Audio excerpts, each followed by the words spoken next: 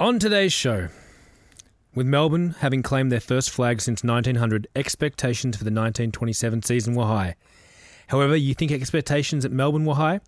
Collingwood had lost the last two grand finals and fans were busting down the door for a premiership. Their drought now going back to 1919.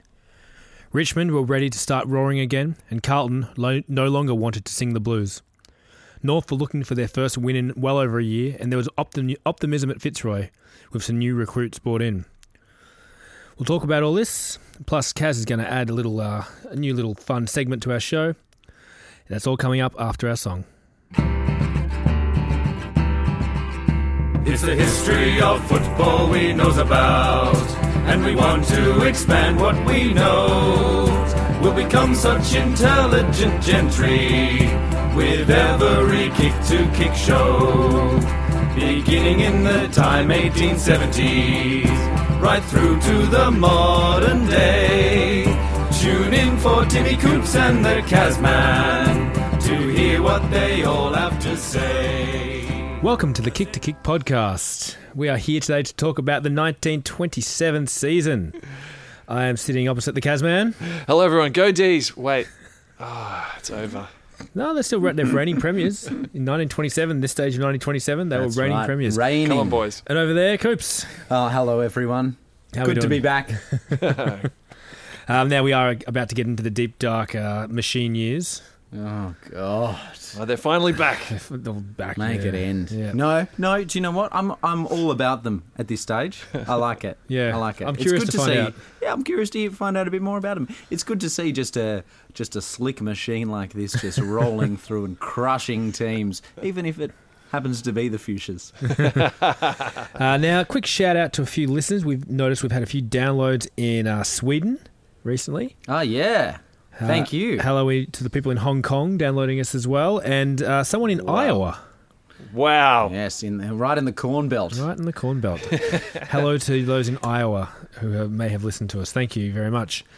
A few orders of business today before we get stuck into the season. The first one, Kazman. Uh-huh. We've got an idea for a new little segment. Yes? Want to explain a bit? Sure. You want me to? I'd like you to, yeah. Well, we've got a new segment because, unfortunately, we have lost our hero and champion in Ivo Crap, and therefore, the death of Crap Watch has been upon us.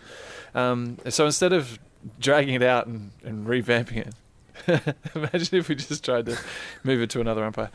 We have come up with a new segment of someone each year, someone in football history with a fantastic nickname, or maybe just give a name. So the best name, basically, the best named player. Yeah, because we felt like this obviously deserves some attention. We talk about it every episode anyway. We might as well make it formal. That's right. I particularly enjoy it. Yeah. So, Kaz, each episode we're putting you in charge of choosing the best name for the year. Yes. I like it. We'll throw some things at you, and Yep. you just pick up whatever you think is best. Thank you very much. Of all the great jobs that you could have given me, I'm really happy that I got this one. So a little bit of working this out to start with. What are we going to name it? Well, we could just name it after one of the greatest nicknames of all time, Basil Onions. Yeah. The Basil Watch? Yeah. No, that doesn't really Is it have going the to be a same watch, ring or is it to going to it. be like a medal or a trophy or a plate? The golden onion. The big silo. But can we can't use our own nicknames that we've got. No, because we still can't find evidence of that, Coops. I mean, it definitely was a thing. It was definitely Search a thing. on Trove. I want to make the big silo part of that segment every week. I think we can get closer and closer to finding out. Now, my suggestion was name it after Alex McCracken, the first VFL Prime President. I like it. Also a great name. Commissioner. Yeah, so it could be the McCracken Name Award. Yeah, because he's got a cracking name. It's got a cracking name. The McCracken Name Award. I like it. So who's going to be eligible, Kaz? Is it players only, or do we bring in club coaches and umpires? I think as we look back through the annals of history, that we've found that there is plenty of nicknames for seemingly, like not so conspicuous players. And I've noticed even that players have got nicknames that have absolutely no relationship to their real name as well. Like it might be just a Bill, but his name's Ron or something like that. For example. So that's a yes to nicknames? Well, there was some of those in those famous umpires that umpired grand finals. We've got great coaches with nicknames. So yes. Put them all in. Okay, awesome. They're in. Okay, fantastic. can someone win it more than once? Because they Still have the best name. But and The what do year they? after. Yeah, and they do something. It doesn't have to do anything. They just have to have, be part of the season. And I have a guess. great name. If they have the best nickname that year, yeah, they can win it consecutively. Okay, so if none of the challenges from the new year have good enough names, It's a reigning, so they just hold on to it. It's a rolling. I like That's that. right. Yeah, they hold on to the title Yeah. for a little while. Okay. Cool. And we didn't think about the big ship as well because So He didn't have that name, we're yeah. going to retrospectively award these as well. absolutely. All We'll right. have to. There's so We'll many have to good go ones. back. So that might be something we could launch on our new upcoming website. As Absolutely. We'll have to have them on there. We'll put the list. listed. Yeah. And so now And the I've got, McCracken medal. Yeah, we'll have to put all the names up of the Coulthard Shield winners as well. Yeah, we'll do that. Yeah. all right for this to really so fly much though. information. Yeah. That's right. So how am I going to deal with all this? How am I going to cope? That's yes. I was going to say something else. All right, that's exciting. So we'll start that this episode. So Charlie and I will throw some names at you as we go through the And season. then we'll come back to you at the end and see how we go. Bring it on. Thanks. It's not about me either. Tweet in if you've got some suggestions. Yeah, absolutely. Or if you Throw 'em feel at me. like maybe Kaz has made a mistake. If you think it should have been someone else. If I should have edited it out. Yeah. All Change ties it up. together. All right, so 1927. Thanks, boys. 1927, in we come. Timmy, Yes, Charlie. it's a great year, 1927. Was it? It was. Kaz, did you hear that? It was It's a great year. Lots of stuff happening in 1927. All right, so the little ditty I've chosen from this year is one by Hoagie Carmichael with his lovely little song Stardust. Hoagie Carmichael, if only he played, he might be in the list. Good. Let's have a quick little listen.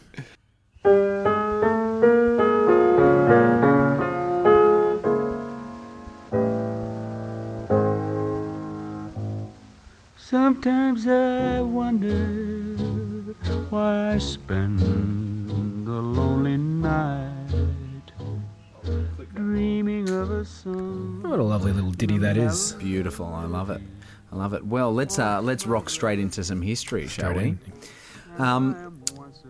So I'm going to start with some history that happened in Australia and then we'll move to worldwide stuff. So on the 9th of May, Parliament House in Canberra was officially opened by the Duke of York. Officially. On the 29th of June, Charles Kingsford Smith and his co-pilot Charles Ulm completed a round Australia flight in 10 days and 5.5 hours. On the 27th of October, the gangster Squizzy Taylor was killed in a shootout with Sydney gangsters, Local boy as well. including Snowy Cutmore, who also died. It happened in Carlton, Yeah, well, Squizzy Taylor was based not far from where we record as well, I believe. That's right. With the tunnels down to the canal, apparently. Yeah. Ah, there we go. Interesting. Very local history.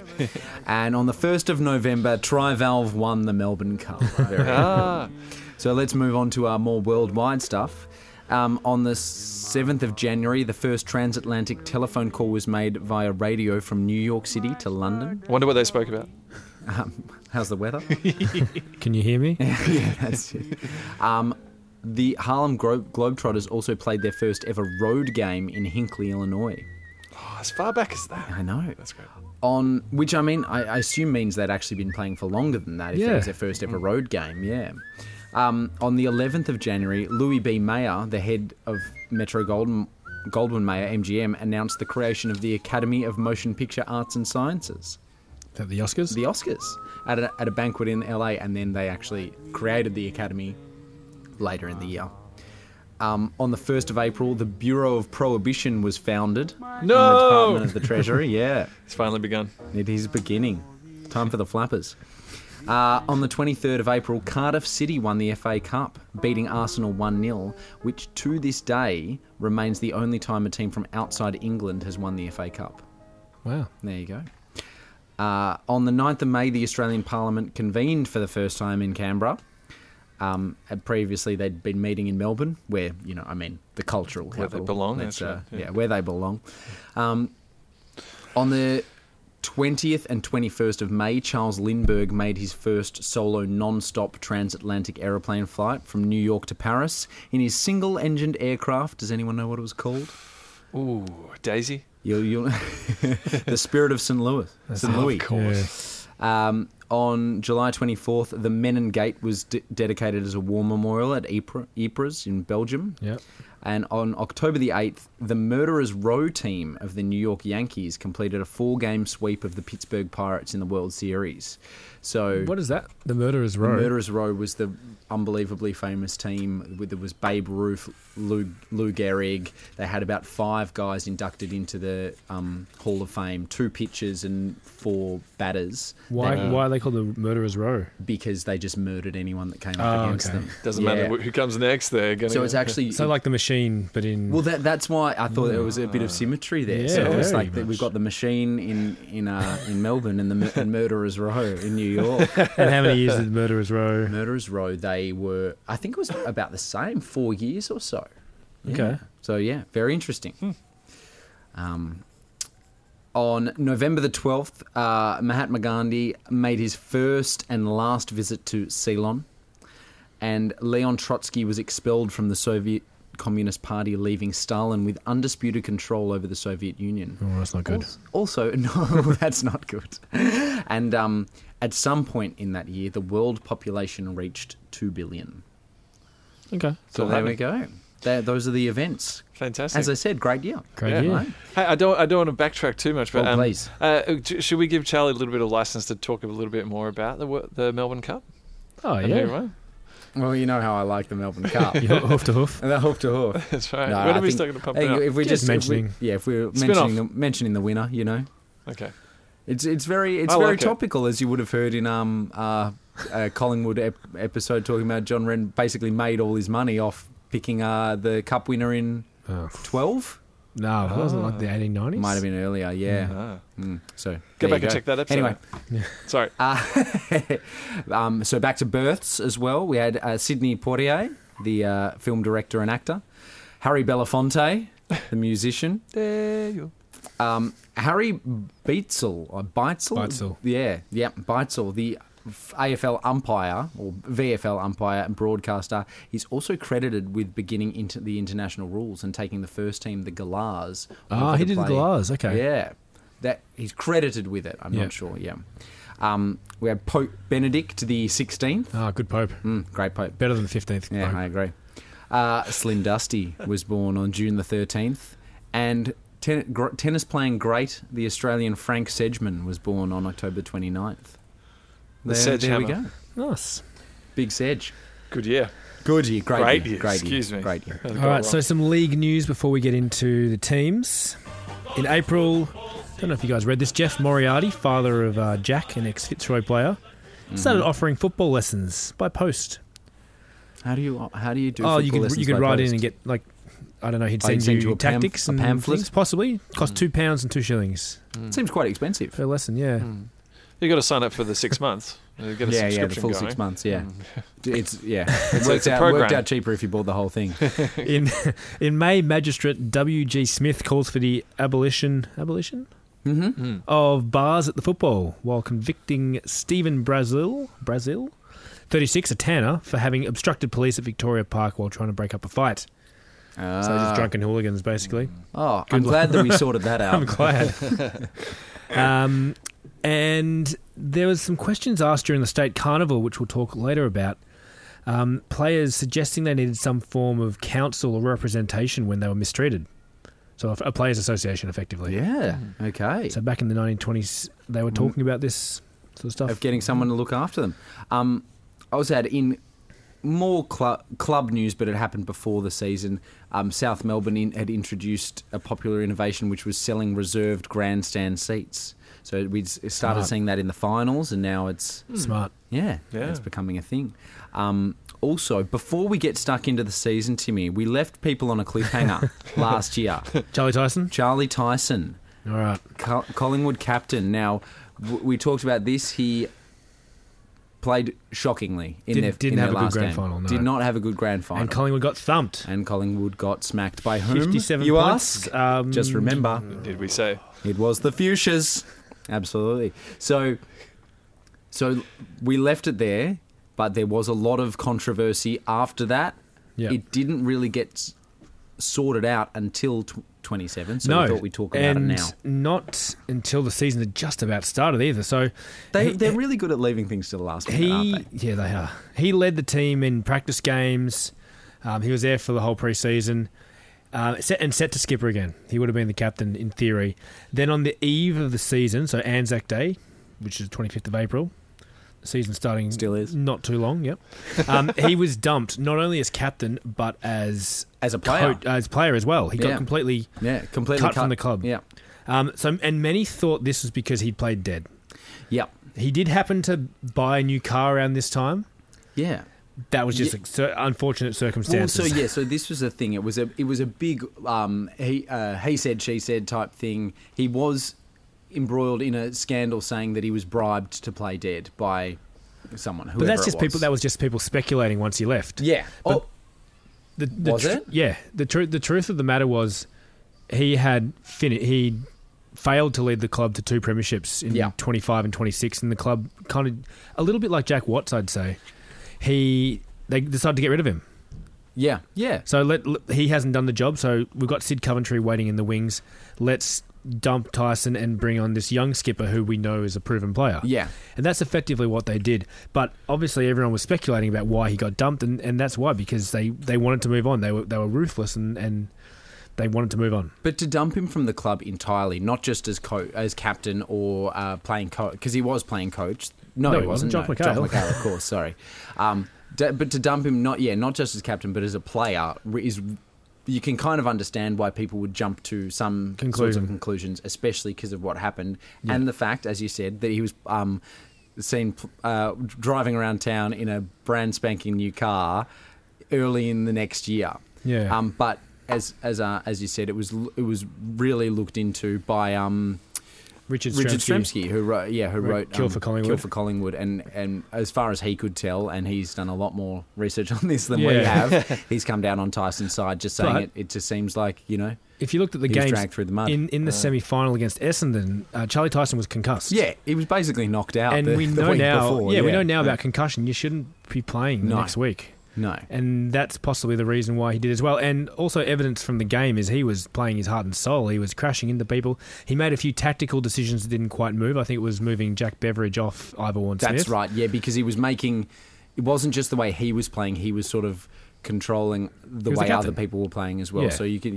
Yeah, as captains sometimes do. Yeah, so he was eventually, he wrote into the paper exonerated. Yeah, he was eventually exonerated. Unfortunately, Stremski's book came out after he'd passed, so he had to live with this his whole life. Yeah.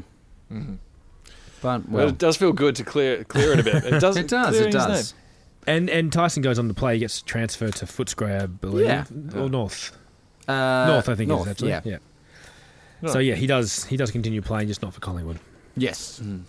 So there you go. We left you on that cliffhanger, and now we've just filled you with information. I hope it was worth it, guys. So let's go in our usual order, Kaz. Bottom to top. So in 12th, Tim, thank you. Hawthorn with, I know, down there still. 1 win, 17 losses, and 63.1%. It's not looking good yet, Charlie. It's not. So they finished on the bottom in their first year. Then, they started moving up. They got to 11th, but now they're back down the bottom, unfortunately. Captained by Pat Burke and coached again by Dan Minogue. Their lead goal kicker was Bert Hyde again with 41. And as I said, their second wooden spoon in 3 years. It is not a great start for the boys. No. They had a shocking year, really. I mean, there wasn't too much else to say about it. Bert Hyde was by far their best goal kicker. He kicked more than double the next guy. I've got a name for you, Kaz, on the list. They had 40 players play. One of the ones that's jumped straight out to me is Clem Splat. Nice. All right. Oh, great. So it goes up for a mark. The ball's sailing through the air. He reaches his arms up. And splat. Down on the ground, dropping the mark. Is he a debutant or is he just a player? He's just a player. He actually played for Collingwood a couple of games in 22, then moved over to Hawthorn in 25, and this is his final year. He only got 2 games and kicked no goals. So he's going to get another nickname, really, isn't he? His name's Splat, but he's going to get a goal like I don't know, something to do with dropping the ball or something like no, that. It's just going it's to got to be another one. something. I've also got a few other Hawthorn names that would be great here. Oh, come on. One of the debutants was Jack Boothman, Yeah, good. and in his second year was Stuart Stewart. Oh, yeah, we talked about Stewart last year, didn't we? Stewart, all right. Well, we didn't. I don't think we actually mentioned him. But I mentioned that. I noticed this during my research. Wait, yeah. so his first name's Stuart, surname Stuart, yeah. Stuart, and his surname Stewart. So Well, Stuart that makes Stewart. sense, Yeah. obviously. You're never going to get that confused. He's definitely on. We should definitely put him down for Yeah. the award. What do we call it? The Kraken The Shield. McCracken name award. The McCracken Name Award. So, yeah, 40 players played, 148 goals. Just an ugly year, Timmy. Yeah, it was. Look, what did you? I think you talked about this last year. They lost 16 in a row across Yeah. the 2 seasons. Was it Yeah. 16?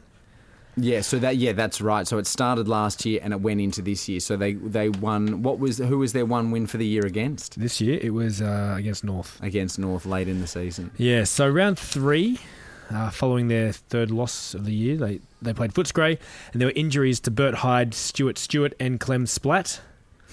And there was talk that Minogue may pull the boots on again. He, however, did of not. course. Oh, damn. Round 11, Bert Hyde kicked 6 in a loss against Essendon. Round 15, they finally got a win. A 23-point win over North Melbourne in what was becoming a regular battle for the wooden spoon. Yeah. Round 18, Ron Black in the last game attempted a mark near the boundary line and fell on a picket and broke his leg below the knee. God. And it was said while having his leg set, his only anaesthetic was a cigarette. Well, that's all you need.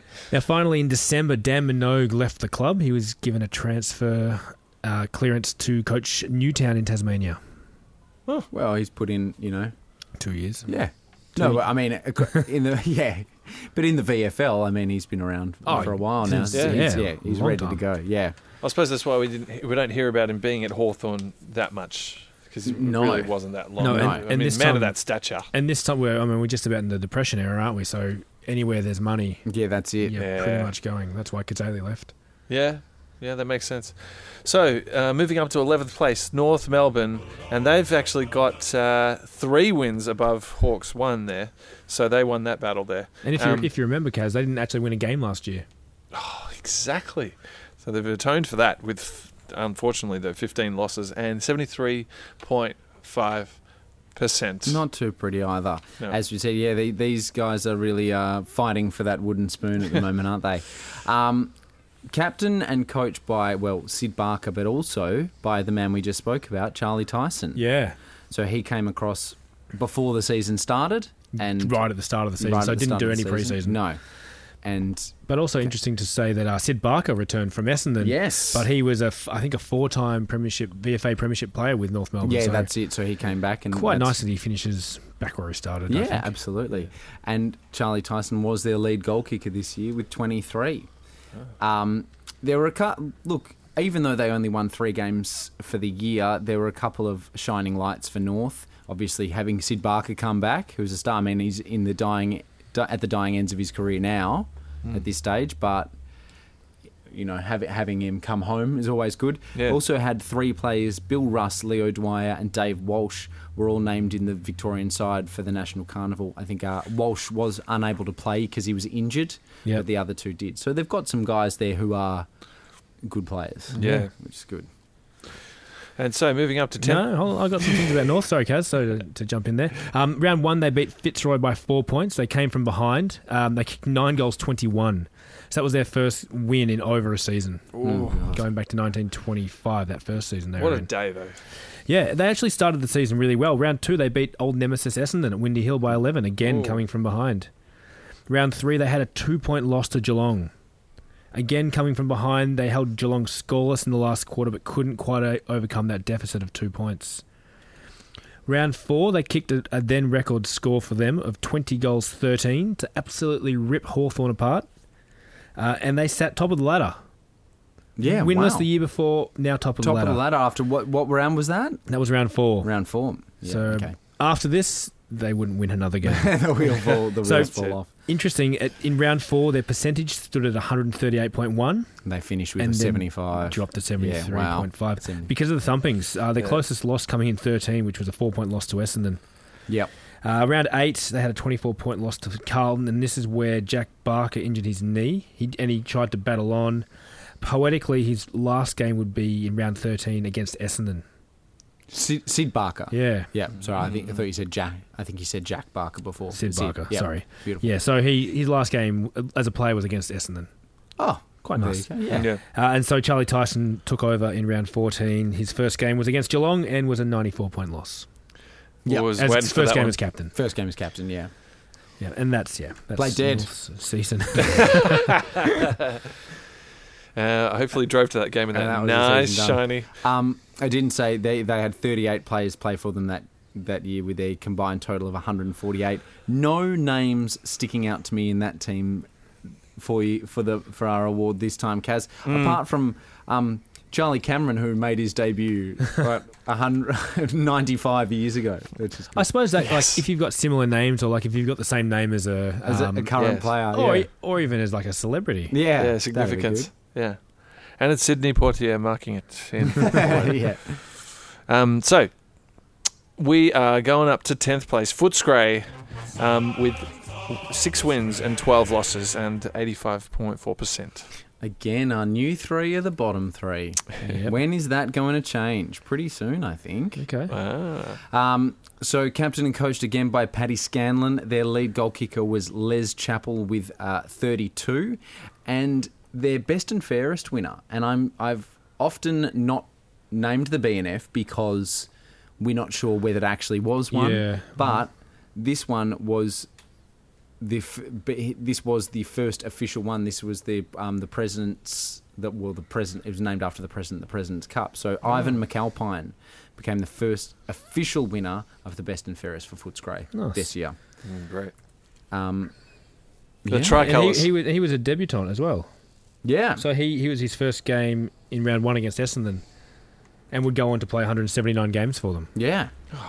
That's pretty good for a first year Not player. bad. Not bad at all. I'm going to pull you up on something very quickly, Okay, Charlie. please. Paddy Scanlon actually crossed from South Melbourne, so he hadn't been at Footscray the year before. Oh, did I say again? Yeah, Sorry. so he crossed for the fee of £9 a week as a playing coach. That's solid. Yeah. That's good pay. Yeah, well, we know. I mean, I think Paddy Scanlon when had tried for the Carlton position That's the right, year or yeah. two before and had not been transferred, cleared. Yeah. Well, I mean, and you think, so £9, he's paying 2 of that to old Moriarty to get all his coaching tips, so he's coming out 7 ahead. That's Yeah. not bad. Yeah. Moriarty. Round 3 against Footscray, they got their first win. Sorry, round 3 against. They had a win over Hawthorn in round 3. Their first win of the year. Hopkins kicking 5. I think I just had a stroke. Yeah. Can I edit that out? Round 5, they scored a win over South by a goal. So that's, Woo! Yeah. And then round 6, back-to-back wins. 5-goal victory over Fitzroy at Brunswick Street Oval with 3 to Hopkins in that game. So that's, 3-3 after 6 rounds. Pretty good. looking good. Looking at the finals. Round 8, day to forget, they had a 126-point loss to Collingwood. Oh, the machine. Round 11, a win over North by 28 points and an 8-goal second quarter set up that win, despite a 8-goal second scoreless third quarter. That is massive. Yeah, so Yeah. Chappell kicked 4 and Hopkins 5 in that win. And finally, wins in round 14 and 17 saw them total 6 wins for the year. 2 of those were over Hawthorn, 2 over Fitzroy, and 1 over South and North. So they're look. As we've jumped up, I mean, I'm not meaning to pour salt into the wounds, but I mean, there's daylight between Hawthorn and North and Footscray, right? Like, they're actually competitive. Hawthorn at this stage are nowhere to be seen, whereas North North I mean, and Footscray are pretty good. yeah, Footscray seem to have the wood over Fitzroy. They've been them a few times now. Yeah. yeah, interesting, isn't it? But yeah, getting there slowly but surely.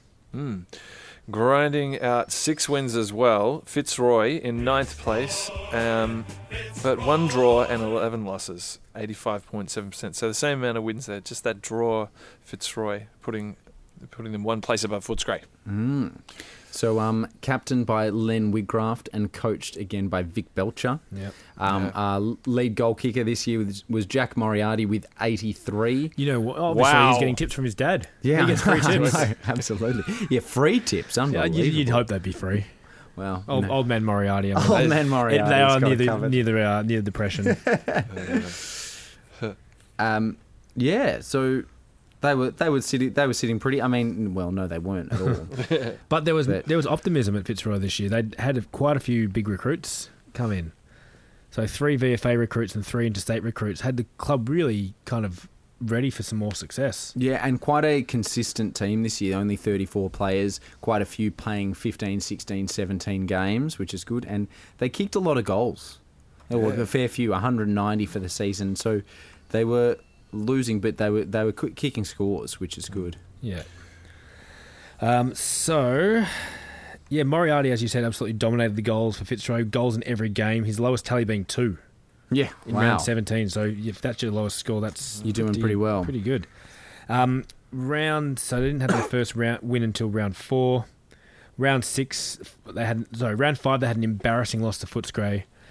And following this, Goldie Collins didn't play again for the year. Oh, really? Well, if you remember, he missed 25 through suspension. That's right. Came back last year and then got suspended halfway through and was out for the rest of the year. So he's just...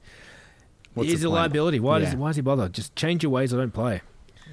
Round Tell them 7... what you really think. Yeah. Round 7, Moriarty kicked 8 goals in a win over Hawthorn. In round 8, he added another 7 goals in their win over South. So just kicking bags. Round 9, in Fitzroy's 9-point loss to Geelong, Norm Cockram was reported and suspended for 10 weeks. So in the third quarter, the Black Cats player Eric Fleming elbowed Cockram, and after he'd stumbled a bit, he turned around and kicked Eric Fleming. So Fleming received 8 weeks, as did Maroons player Bill Donald, That's quite a... who was given 8 weeks for charging. Yeah. Well, they're famous for that rough style. Maybe So- that bubbles over occasionally. Yeah, well, they're a men's team. They're the men's team. Shall I add Norm Cockram Yeah, to please. this list? It's better if you say it Cockram. Cockram. Yeah, that's how it's spelled. And round 16, they knocked off ladder leader Collingwood, the old enemy, at Brunswick Street Oval by 7 points. Good. Keeping that rivalry alive. I Absolutely. love it. They came from behind. Moriarty kicked 6 for the Maroons. We He's know- kicking bags every week, Big Jack. Yeah. Imagine if he telling was. you. And I'm- imagine if he was still at the same old Cats. Can you imagine? Finals for sure. Then we'd have free lessons as well from his old man. So also, who's kicked more goals than him this year? I'm interested to know. There is a few people, actually. What? Which is Yeah. unbelievable. Fantastic. And you look at the scores of the games; they are, it's creeping up there. So we Yeah. are starting to see some big bags being kicked, which is good. Delicious. It's good. It's all happening. It's all happening in the VFL. And as we said, unfortunately, Essendon, Tim, next one up from Fitzroy. 6 wins and 1 draw, like you said, with Fitzroy, and 11 losses, but 96.8%. Who's kicking the goals there for Essendon? Jack Vosti, 35. Less than half of Jack Moriarty's, but who's counting? Captain coached by Frank Marr, as I said, lead goal kicker with Jack Vosti with 35. This is the first time in 5 years they've missed out on the finals, Timmy. Look, it's, You can't say that forever. What goes up must come down. Yep. That's it. Happens to the best of them. Let's It hope they happens come to in. the best of them. That's right. They had 33 players play, 166 combined goals. Got a couple of... I don't know. I'm going to throw some names at you, Kaz, and see, should they make the list. Dick Gosling. He's laughing. it's going okay, down. put it on there. There's so many that's- dicks, though, right? Yeah, well, that's it. I mean... Maybe the award probably needs to have some sort of reference to that in it too. There's going to be so many of them. That's good. Well, There could be a subcategory. that's Well, probably that's the probably best the dick. one. Well, I guess after we choose That's this one, ridiculous. then it's only probably new recruits, isn't it? So every year we're only looking at debutants. Yeah, exactly. Challenges. Yeah, the challenges to it. Yeah, exactly. And thanks for always coming back to me. I enjoy that. So, if you remember, in 26, there was quite a lot of stars who left us, and then they lost a lot of at the experience. start of the year, but Same happened this year. So they lost They lost more. Clyde Donaldson, Jack Garden, Justin McCarthy, George Shorten. Charlie May was suspended for that big hit in Melbourne, so he was out. Sid Barker went back to North Melbourne. Yep. So a lot more experience is going down the drain. So, as you said, what goes up must come down. Yeah. It's just that changeover of the guard. Frank Ma, as you said, became captain coach. Started strong, round 1, 8-goal win over Footscray. Brilliant. Yep, great way to start. Then round 2, 11-point loss to North Melbourne at home. Yeah, which isn't good. What was that? We said it before. That was their first win in more than a year. Yeah. So Second. Second win in more than a year, yeah. But in this game, umpire Osborne reportedly awarded 151 free kicks across the game. You're kidding. That's more than Marty Tulloch. What? That's That's outrageous. There's not a lot here to talk about, really. Round 14, in Essendon's lost to Carlton at Windy Hill by 8 points. Frank Ma played his 100th consecutive match, not having missed a game since round 9, 1923. That's massive. A low light was round 15. They had a 99-point loss to the Fuchsias. Yeah, they did. Look at him trying to hide that. Fuchsias kicked 14 goals to 2 in the first half. And then coasted. Round 17. Against Collingwood at Victoria Park, the Dons held Collingwood goals for 2 quarters, but couldn't score themselves in the last quarter and lost by a point. Oh, that's an honourable loss. And also, sad news for the club, with absolute star legend Albert Thurgood dying in May as a result of a car accident. He was buried with Anglican rites in Brighton Cemetery, age 53. Oh, God. He's an absolute champion of the league. Great. Star in the VFA, champion of the colony, premiership player. Yeah. Great with the club. He's part of the team of the century. He's absolute invincible. champion. He was an invincible. A little bit of controversy at some stage there as well. It's got it all. Unfortunately, yep.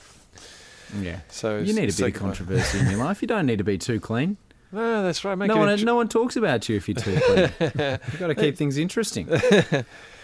So the Mosquito Fleet have drifted down, putting this team into 7th place, Charlie. Oh, which team? Which team, Kaz? That team that I speak of is the Mighty Saints with 8 wins. The Mighty Saints sitting 7th. 5 teams below them, including the same olds. Unbelievable. Their percentage was actually 75.3, which is roughly just under 20, lower than. They're quite good. They're quite good at winning games, but losing the ones they do lose very badly, aren't they? Ah, yes. Okay. Captained by Angus Horry Mason and coached by George Haynes, their lead goal kicker was Jack Shelton with 24. They had 38 players play, 164 combined goals. With a couple more people for our list here, Kaz. Obviously, our favourite from the last couple of years, Cyril Jazzlegs Gambetta. Well, do we add him? Because I'm pretty sure he'll probably win one of the previous years. Do we add him to this list? Well, I think we have to because he could hold it here, right? Like he's definitely won. Yeah. But is this could be like his 4th year in a row. Well, and this is the thing. I would be ashamed for him not to be noticed. If we don't want to miss him. No, so exactly. you can't just mention him one time. If he holds that for a while, exactly. You get it out. I've got a couple of other names here. I don't know whether they need to be added. I'm just going to throw them out there at you. Wal Gunyon, Roy Leaper. Can I add one? Please. Sid Hayhow. Sid Hayhow. Yeah. Hayhow. Like yeah.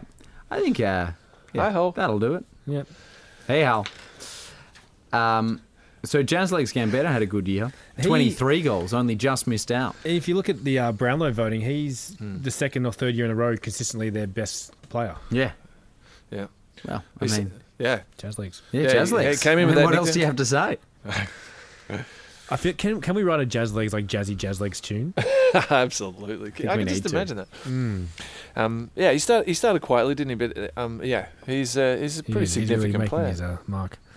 So as the season was starting, the Colin Watson issue popped up again. So if you remember, won the Brownlow, then left and moved to the country. They blocked the VFL blocked him playing. The Ballarat League giving him clearance to play with Maryborough. This enraged the VFL, and their rule was that a player must sit out for 3 years, not 1. So in May, they suspended the Ballarat League. Pretty much saying we're cutting ties with the Ballarat League. Oh, the entire. So they're not. There's no interleague games. I being assume played with so. the Ballarat Yeah, and League that if anymore. Watson played, he would be disqualified, like deregistered. They're really throwing the toys out of the cot there, aren't they? The VFL. They've got to make a stand, don't they? They don't The want. line in the sand. What did we hear the other year when they kicked out the Footscray president? It's a blind autocracy or something. Yeah, masquerading as a Yeah. democracy. Yeah, and I think that's correct. They can see the future with the way the players move. I think Ballarat beat them in the carnival last year as well. Is that right? Maybe it was just an excuse not to get embarrassed. Yeah. So round one, they had a great start to the year with a win over Hawthorn. Their new coach was playing at this stage, Haynes, or previously Hines. He'd hurt his knee a few weeks earlier and strained it again in this game with Clary Lethland falling on him in the second quarter, and his knee gave out. He hobbled about for the rest of the day and avoided the packs. This would be his last game as a player. Round 7, they were undefeated at home until this game. Playing the Fuchsias, they dominated St Kilda to record a comfortable win. In this game, McConville threw a ball at a St Kilda player, so Jazzlegs Gambetta rushed him with his left hand clenched. Hey, A scrimmage ensued, although the umpire's vision was obscured by the St Kilda trainer. However, as a result, Jazzlegs received a 4-week suspension. Round 11, in a 91-point thumping by Carlton, Stan Hepburn received a 10-match suspension for punching Harvey Dunn of Carlton, who also received an 8-match suspension for punching him back. Billy Cubbins, champion of the club at this stage, was set to retire but was talked into staying. And there was also, Charlie, you won't believe this, there was some disharmony on the board. Stop. There was talk of players not being paid. The club denied this. Players not being paid. Yeah. Really? There was financial issues and the club had some debt. Round 18, they played Carlton in the final round. If they were to beat Carlton, Melbourne would take their spot would take Carlton's spot in the 4.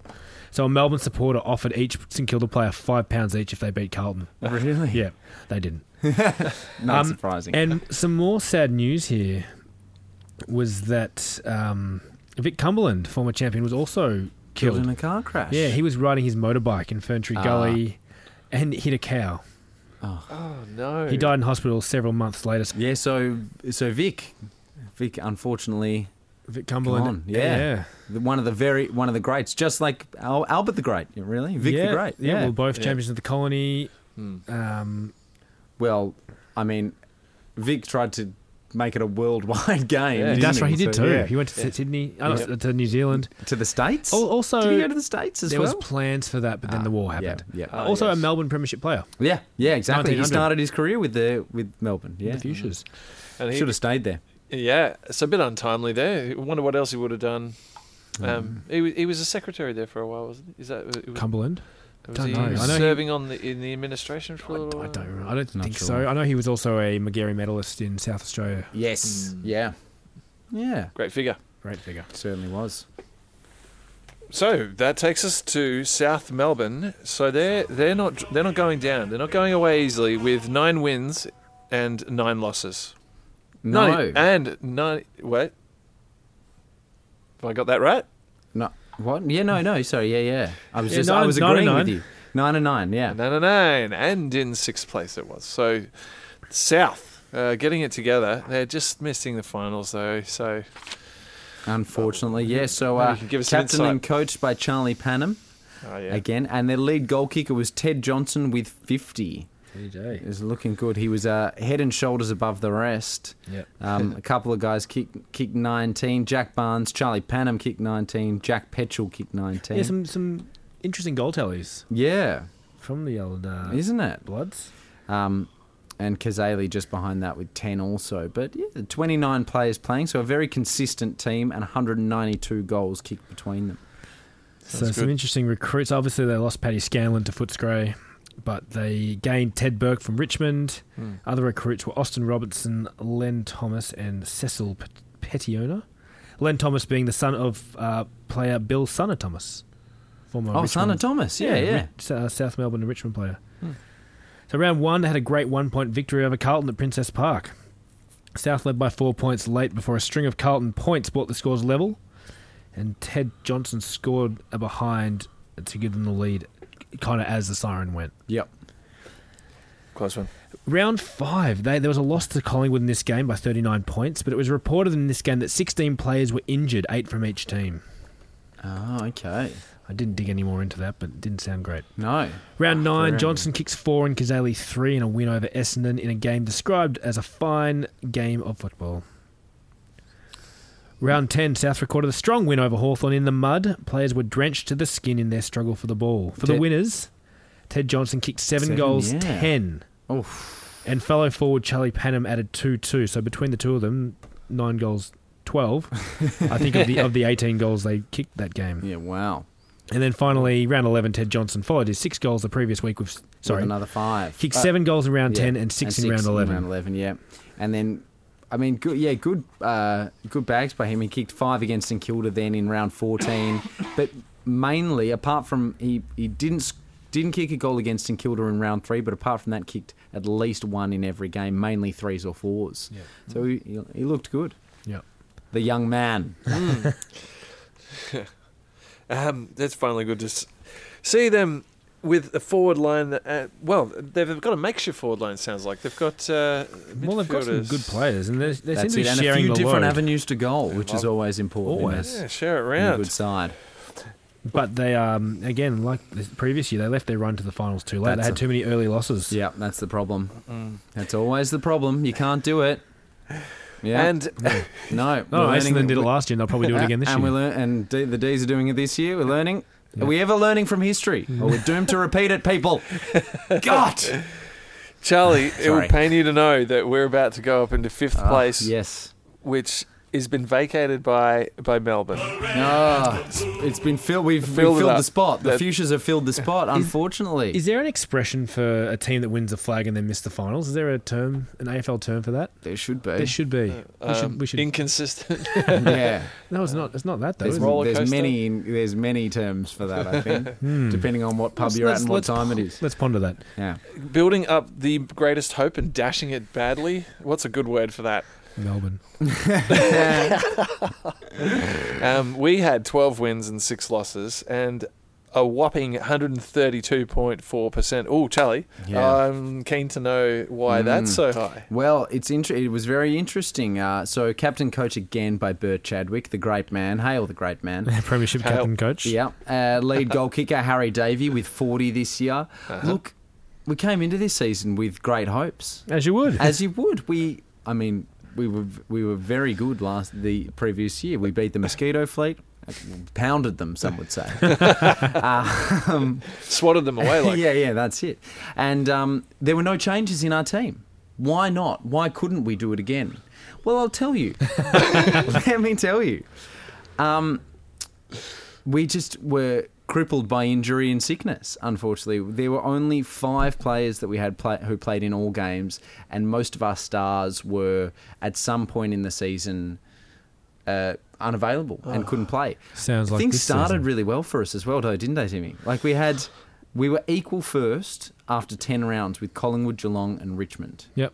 We'd done really well, and then we lost to Collingwood and Richmond in the next 2 games, and only won one more after that, I think. So we found it hard to beat teams above us? That doesn't sound Well, like... no, we won the 2 more story of after your that. losses is basically they had slow starts to the games and couldn't get back into it. Are you talking about this year or I 1927? can't believe how... Yeah. So have you got any debutants, or did they get any new players in, or is it pretty Well, much? no, it was pretty much the same team. There were no real significant changes. No, not that I've got to talk about. We had 31 players play, 217 goals between them. In terms of good names out there, we've got. They're all pretty stock standard, you know. Melbourne names, I would say. So yeah, no, that's it. What have you got for me, Timmy? What's the story? All right. So they raised the flag in round 1. Who do you think raised the flag? Was it the president's wife? It was not. No. Oh, no, don't mess with this tradition. This is maybe that's why they didn't win the flag. Actually, it's quite nice what they did for raising the flag. Have you read? No. No. Who would you get to raise the flag if you were Melbourne? Somebody significant like Bill McClelland. No. Damn it. Vic. Even more Vic significant. Cumberland can't do it. Henry Harrison. Henry Yeah, I Harrison was gonna say that. Fantastic. helped unfurl the Redlegs' first pennant since 1900. I love that. Very Yeah, nice that's touch. great. Yeah, he didn't do a backflip off the top of the stadium, No. Okay. not like the Eagles did this year, but yeah, he helped unfurl it. Yeah, good. Yeah, because he's I would now hope 90. not. yeah. Yeah, he does his backflips does. at other places. Richmond players in this game gave Melbourne 3 cheers for their success. Oh, good on him. Yeah. But on the ground, things took a bad turn when the Tigers kicked the first 5 goals of the match. Oh. However, Melbourne recovered to not only match the Tigers' effort, but pass them with the first change of ends. Richmond would only add another 4 for the game, while Melbourne would add another 11. Bob Johnson kicking 9 for the reigning premiers in that game. Round 2, Only another... in his second year. Great man. Yeah, round 2, another slow start saw a loss to South Melbourne. And in this game, they were without Bob Johnson Sr., who had flu, and Herbie White was missing because his brother had passed away. Round 5, against Geelong on a blustery day, Melbourne had a dirty day. Harry Davies missed many gettable goals, and Bunny Whitman suffered an injury that would keep him out for 3 weeks. But round 8, we talked about their win over St Kilda at Junction Oval. And the first time they'd lost there. Actually, the first time Melbourne had won at this ground since 1924. Oh. Davies kicked 3 for the winners, and Tommy McConville received a 4-match suspension for picking the ball up with both hands, lifting it over his head, and then throwing the ball at a player that we know as Jazzlegs Gambetta. Yes. He then struck that ball, striking the player between the head and his chest. Fantastic. We had a suspension for that last year too. Yeah. They're on top They of that. like to get on a run of doing the same dumb thing a few weeks in a row. still happens, doesn't it? Yeah. The umpire still will focus on One rule. thing. Yeah. Round 11, Melbourne rallied back to get within a point of Collingwood late in the cracker of a game, having only 17 men, but Collingwood were able to steal this win thanks to Billy Libas. Yeah, kicked a late goal and then one more point to win by 7. Oh, so, yeah. Yeah, they did. Round 12, they lost to Richmond by 31 points, again being jumped early, and again Bunny Whitman injured himself. Yeah. And that was basically the start of the downhill slope. Yeah. We won the next week against South. Big win. Very big convincingly. win. Yep. Yeah. And South were coming off a big win over Carlton. While Melbourne were there without the 7 of their best players, they still had a big win. Percy Tuller Yeah, Tullo, kicked yeah. 7 goals in only his 5th game in 2 years. Oh. And Tommy McConville kicked 6 in only his 6th game. Yeah. Got the job done. Round 15, they destroyed Essendon. Tommy McConville kicked another 5. The game basically over at half-time. The 90-point margin still stands as Melbourne's biggest win over Essendon. I mean, yeah. Oh, he deserved it. Well, geez, yeah, 90 There's points. another one you probably wish you could go back in time and watch. Yeah, I'd like to watch that. The round 17, you'll be surprised to learn that the fans kind of abandoned the future at this stage. There was no chance of final, so fans didn't really show up.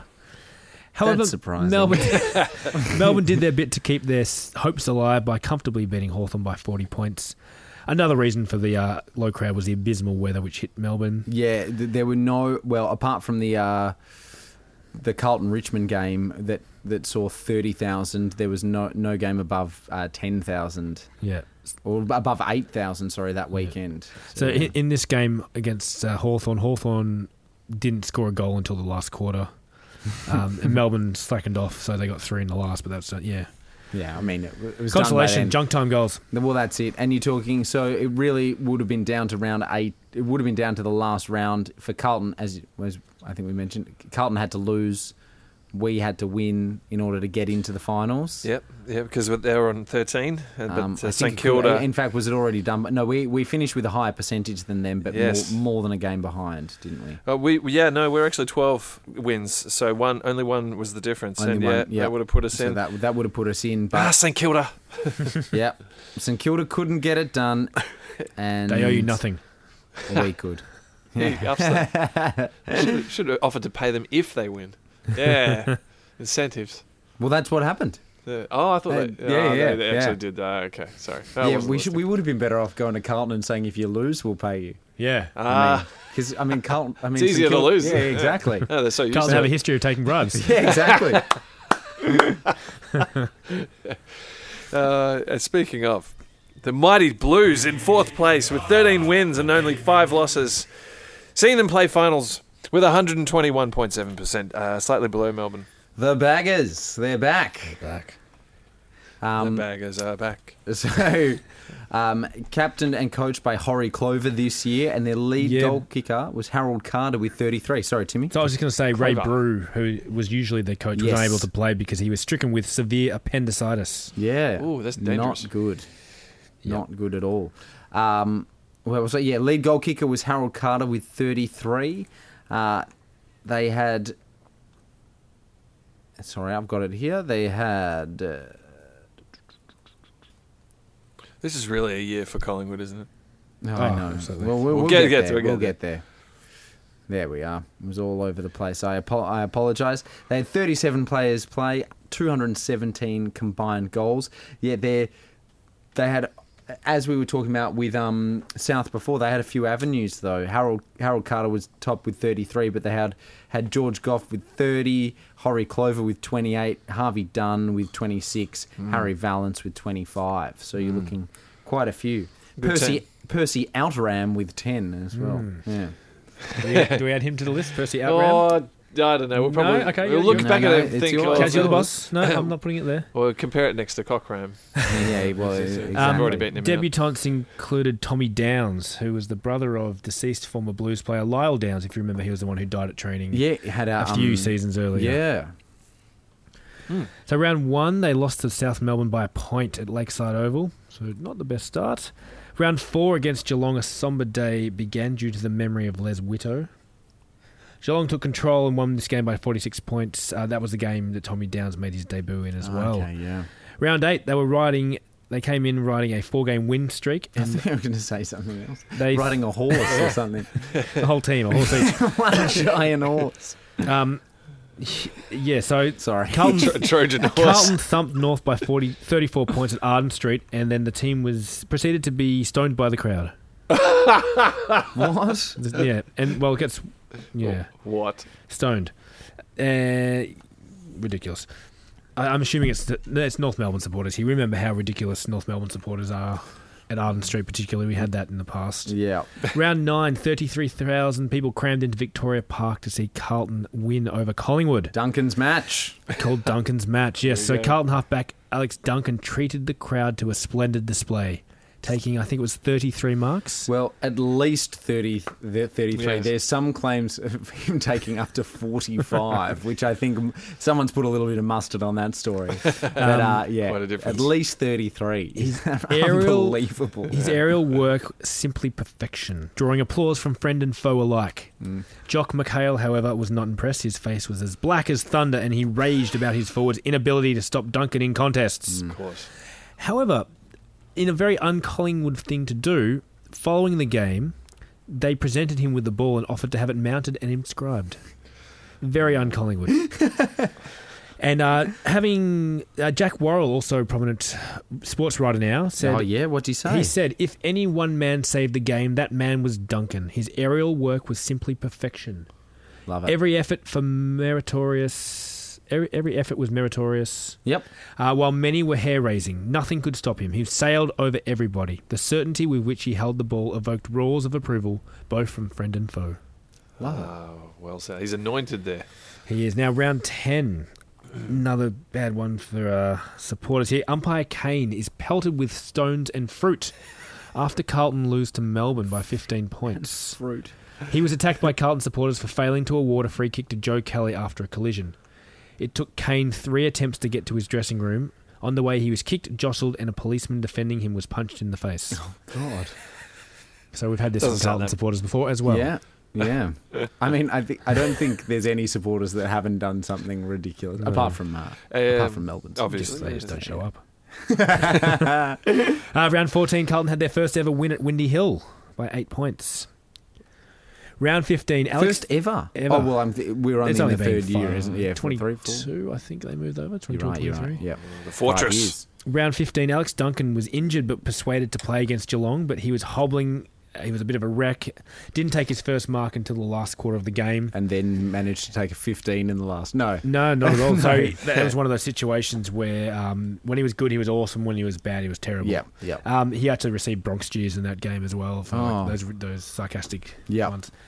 And following this game, during the break, Carlton played Geelong in Sydney in an exhibition game. 25,000 people watched Carlton beat Geelong handsomely. See, with those numbers, I'm surprised. And like we talk about these exhibition matches in Sydney, always getting big numbers. I'm really surprised that the game didn't expand further earlier. Sooner, yeah. Like that there wasn't a better league. Travel's probably an issue. But a better Sydney league. Yeah.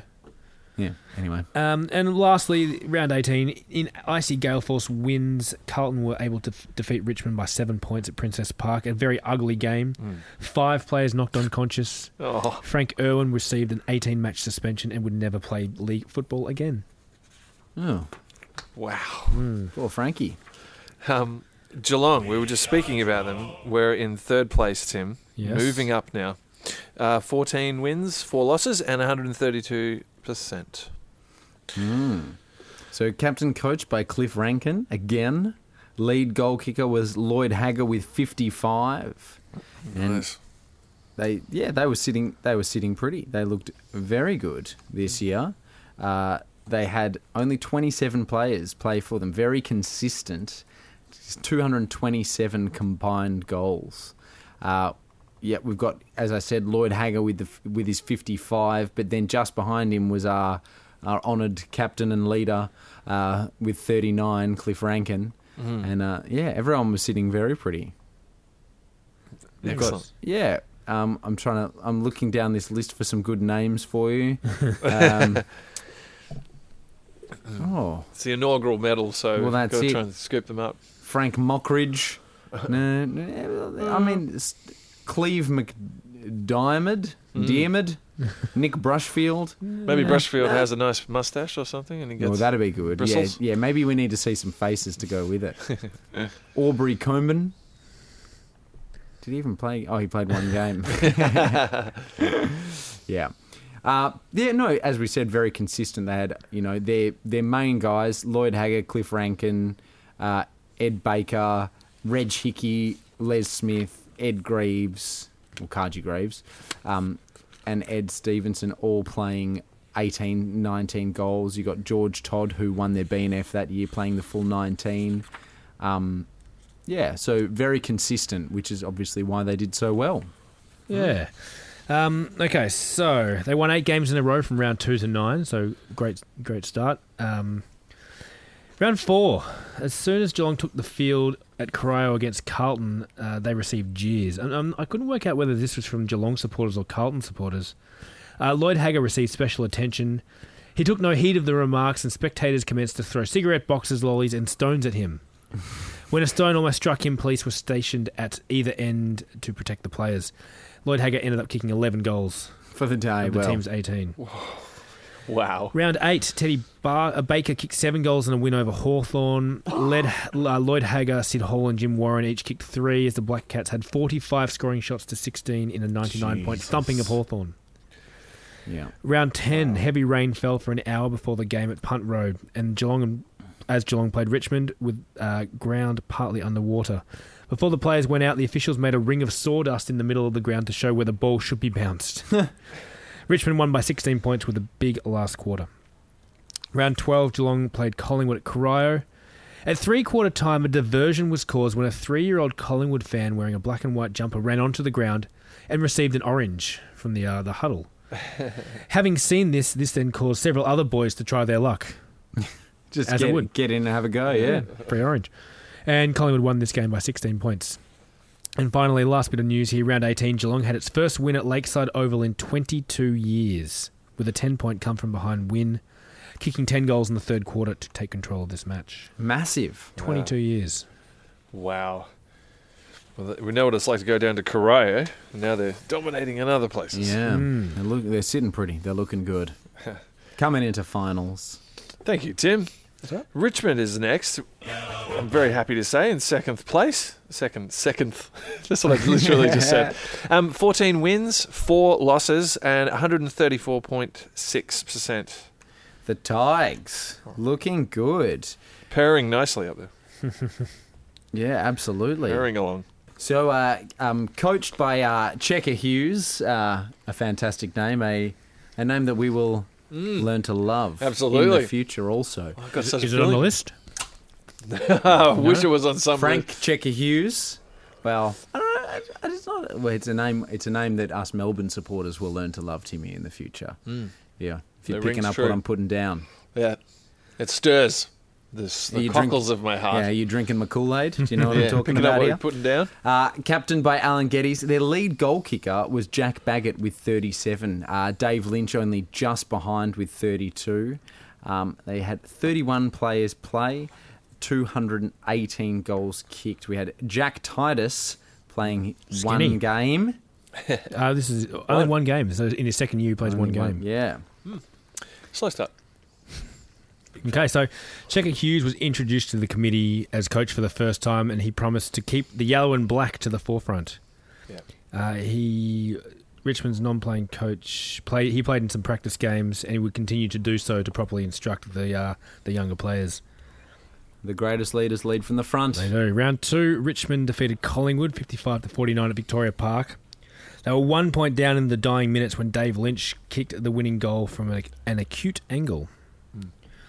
Round 6, a record crowd of 42,000 people see an inaccurate Richmond kick 12-18-90, losing to Carlton 17-8-110. Alf Wood, a former Richmond president, enters the Richmond dressing room after the match and criticises the players.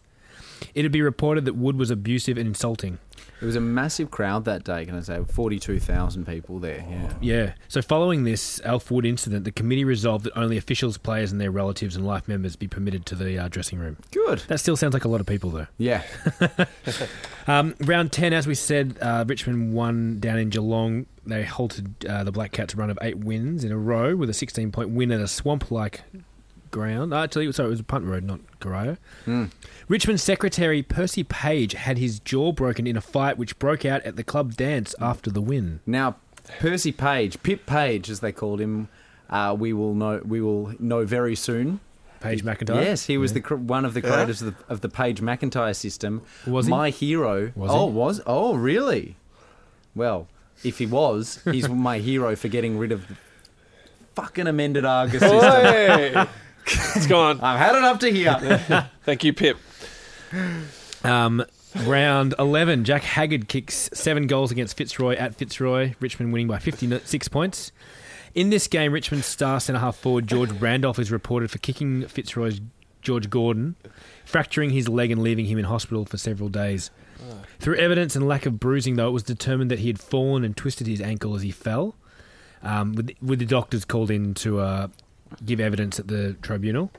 So Rudolph was free to play, and cries of "Eat him alive!" were heard throughout the halls of league headquarters.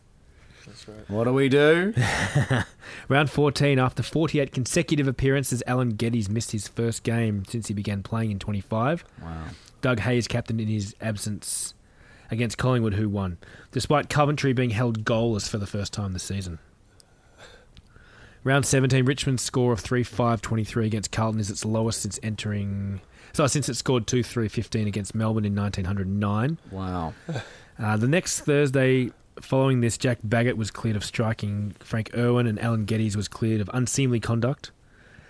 A large crowd of Richmond supporters had gathered outside the league rooms, cheering "Eat 'em alive" upon hearing the verdicts. Yeah, good. I like it. And following the season, a league inquiry was held into the charge that North Melbourne's John Lewis assaulted the Richmond vice president Harry Dyke and the Richmond player George Randolph after Richmond's semi-final clash with Carlton. Lewis was found guilty and disqualified for the whole of the next season. The battling off-field as well. Yeah, I probably should have added that after the finals, but That's all right. That's okay. yeah. Even though it was, I guess I added that there because John Lewis, North Melbourne's John Lewis, doesn't even play in the finals. It's like, why is he there? Just wants to get involved. Yeah. What? Yeah. Yeah. Why? Yeah. Okay. Carry on. On. Here on Onward and upward. the machine. First place, Collingwood with 15 wins and 3 losses. And they've got 150.6%. Unbelievable. The unstoppable machine that was Collingwood of 1927. Captained by Charlie Tyson. Nope. Oh, no. No. Wait. He was the captain before the season started, captained by Sid Coventry, coached by Jock McHale. Their lead goal kicker was Gordon Coventry with 97. Kaz, you asked who was going to kick more than Jack Moriarty's 83? I'll tell you who it was. None other than 97 across the in the finals as well. So I think it was 88 for the season. Home and away. Yeah, I think that's right. It doesn't take away from the moment. Let him have his moment. And their BNF was won by Sid Coventry that year. First year the Copeland Trophy was actually awarded. 1927. Yeah. Fantastic. Had a debutante by the name of Harry Rumney come on board as back pocket. Well, he came from Carlton. He'd played 15 games for Carlton over the last 2 years. Sorry, a debut for Collingwood. Yeah, I should have said. Late inclusion, actually. Yeah. He played the whole year. He was really the last member of the... Well, the core of the machine was already there. The last cog of the machine. The last cog in the machine. And Percy Rowe was also back after 4 years of coaching in Albury. Yeah. So they had a very consistent team. 27 players playing, kicking a combined 240 goals. So Coventry's almost kicked half his team's score. And if he hadn't been held goalless that game, the next closest was Harry Collier with 36. Yeah, unbelievable. All right, strap in. There's a lot to talk about with Collingwood. There certainly is. Round 1, they opened the season in impressive style. Their first quarter was 6 goals 2-1-3 against Geelong. Cat struck back, though, and at halftime, McHale urged his players to go in for the kill, unhappy that they had let Geelong back in the game. Third quarter saw 11 goals combined between the two teams. The Pies were up by a goal at three-quarter time, but took charge to win by 23 points. In his assessment of this game, writer Sharland described Collingwood for the first time as machine-like. A title that Jock McHale did not like, but they would become known as. Also following this game, their club secretary George Connor put a photo up of Melbourne unfurling their premiership flag on a board in the club. Yeah. With a message saying the flag we could not win in 1926. What about the one we can win in 1927? It is now left up to you. Oh, I like it. And George Connor would continue to do this throughout the season to just kind of keep the players on track. Yeah, keep them hungry. Round 3, they had their first loss, as we said, to Richmond at Vic Park. Round 4, Sid Coventry was knocked unconscious in a game against South Melbourne and was carried off insensible. With Collingwood down to 17 fit players and only leading by 2 points at the break, he was brought conscious by trainers and came back on to play out the game. The old smelling salts. Collingwood winning by 39 points. Oh, I was going to say that was very impressive for them to put that score on with only 17 players on. No, but they woke him up. I mean, once you got up to like 4 or 5 goals, wouldn't you just rest him if he's... Yeah. Not in those days. Not in those days. All right. Round 5, Gordon Coventry kicked 11 goals against Fitzroy in a 64-point demolition over their arch rival. Can we just mention there, that's 11 goals out of 18. Yeah. That is outrageous. Now, round 7, Collingwood would take out the Coulthard Shield here by kicking the season's highest score, 25 goals, 19, 169 to 7-15-57 against St Kilda. Yeah, that's right, 112-point win. Wow. Gordon Coventry again kicking 11. Yeah, massive. Yeah, only 11 out of 25 though. Yeah, it's not quite as impressive. Now, round 11, it was a bit of a danger game. Jock McHale was... the team he feared the most was Melbourne. Yeah, well, yeah, of course. But it was a pretty up and down game with Collingwood kind of holding the edge, but Melbourne coming back. They got within a point, as you said earlier, Charlie, but Bill Libas cupping off a fine day as Rover kicked his third goal to ice the game, and they won that by 7 points. And I'm sure the beginning of our downfall. And that was really a real statement game as well because they'd want to beat Melbourne after last season. Yeah, absolutely. Round 14, they played Richmond at Punt Road, top spot up for grabs. Tight game, but it wasn't until the last quarter, and a 6-goal burst, Magpies secured the win and top spot. I feel like there's always a bit of niggle in Melbourne Collingwood games. Even now? I don't know. I would agree with that. Even when, Queen's birthday, maybe, obviously. Yeah, Queen's birthday is always sort of a... I remember Mick Malthouse was like, they always seem to rise up against us. And it's like, well... Do you? What did Eddie say? Everyone plays their grand final against Collingwood. Yeah. Sorry. So, following this, there was a break between rounds 15 and 16, and the club decided to travel to Perth as a group to help bond the team, especially with the whole Tyson situation. The Coventry brothers stayed behind, but they travelled over for a few weeks by train and returned by boat. They stayed behind because of they played in the state carnival. They played in the state carnival, representing Victoria. Yeah. So a jolly good time was had by all. Lots of good photos have come out of this trip, and Jock McHale said it was a fine time. Fine time. He's even said it. Oh, he loved it. He loved it. I think that was his first time in WA, and he was very happy with the trip. And everyone came back hard and ready to go. Everyone came back a little bit unfit. They'd been, a bit of travel makes you put on some weight. Yeah, some of players course. were said to have added like 6 kilos, like a stone in weight. Yeah, that's From just that's kind of the massive. idol. That was just a train ride. Yeah, so they came back, and following that, they played arch nemesis Fitzroy, who beat them by 7 points. Yeah, because and Fitzroy were looking quite quick and nimble. A lot of people were saying. They obviously blamed this on the trip. But George Connor, the secretary, had a new bulletin post that week.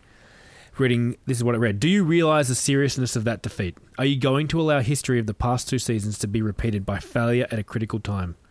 Loss of the 1927 premiership would be the greatest blow, which would be the greatest blow which could be given to the club, and a repetition of Saturday's performance means a premiership suicide. Buck up, pull yourselves together. I like it. Pulling them in. But even if they'd lost that and they'd come back maybe a little bit out of tune, they were working for each other after that mid-season trip. They were closer than ever. Yeah. Round 17. It was a tight machine. Round 17, it was another terrible game, actually. They beat Essendon by a point, despite kicking 1 less goal than Essendon. 13 points getting them over the line.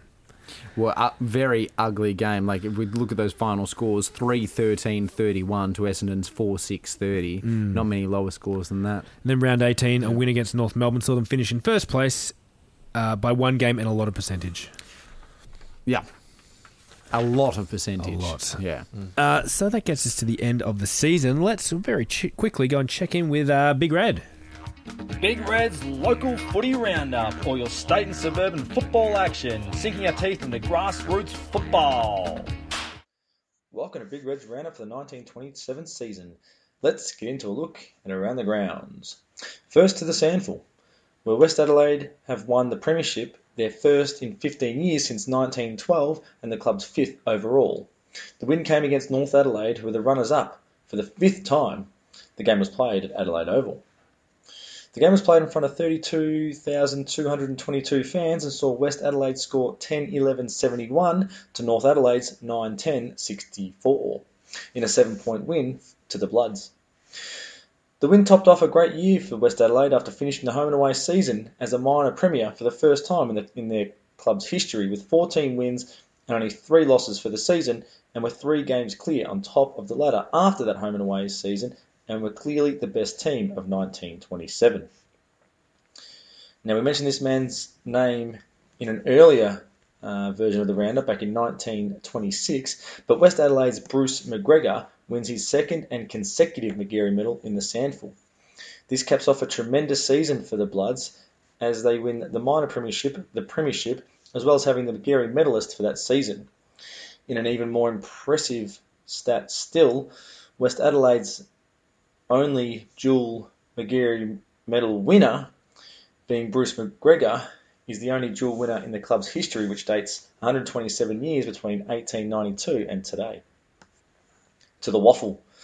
And in 1927 was an exciting year of football, made so by East Perth's continued dominance with another grand final win for the Royals. The 1927 grand final was played between East Perth and crosstown rival South Fremantle in a game that saw East Perth score 10-12-72 to South Fremantle 7-9-51. The grand final was played for the first time at Subiaco Oval in front of 15,700 fans.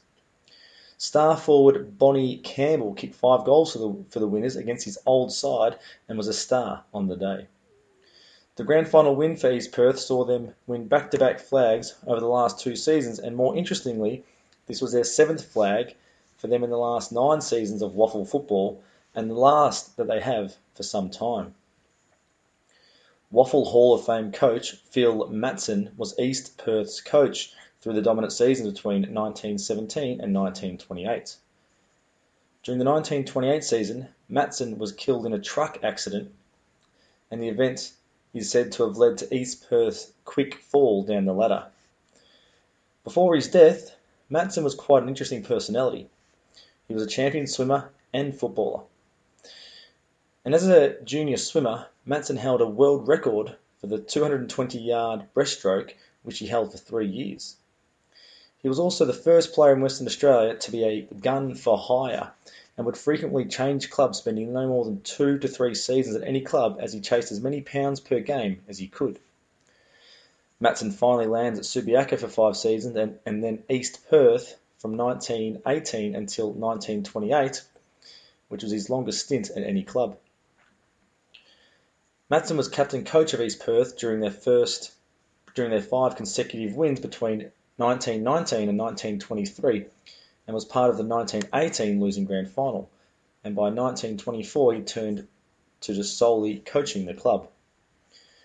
Matson also coached Western Australia for many seasons and many carnivals. At one stage was very vocal against the Victorian side, who was very brutal and ferocious against his team.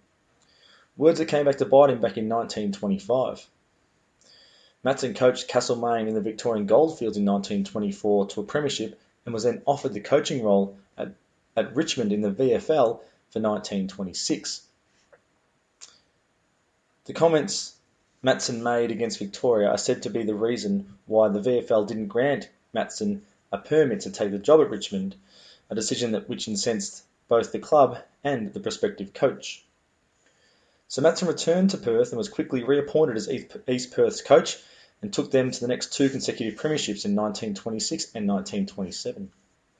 Phil Matson was said to be quite an intense and interesting character, but was still a very successful playing and coaching career. Matson played in 11 premierships as a player and 9 premierships as a coach, and was regarded as one of Western Australia's best ever coaches, much like Jock McHale in the VFL. One last little tidbit about Phil Matson that makes his reputation such an interesting read is that back in 1909, Matson married his first cousin, Gertrude Pope, a decision that is seen to be quite strange from those that knew him. However, they stayed married for only a couple of years before separating. The 1927 Sandover Medal was won by West Perth's Jim Craig, and Jim Craig played for 13 seasons for West Perth, playing 203 games. Jim retired only 2 years after winning the Sandover Medal and was inducted into West Perth's Team of the Century as an interchange player back in the year 2000.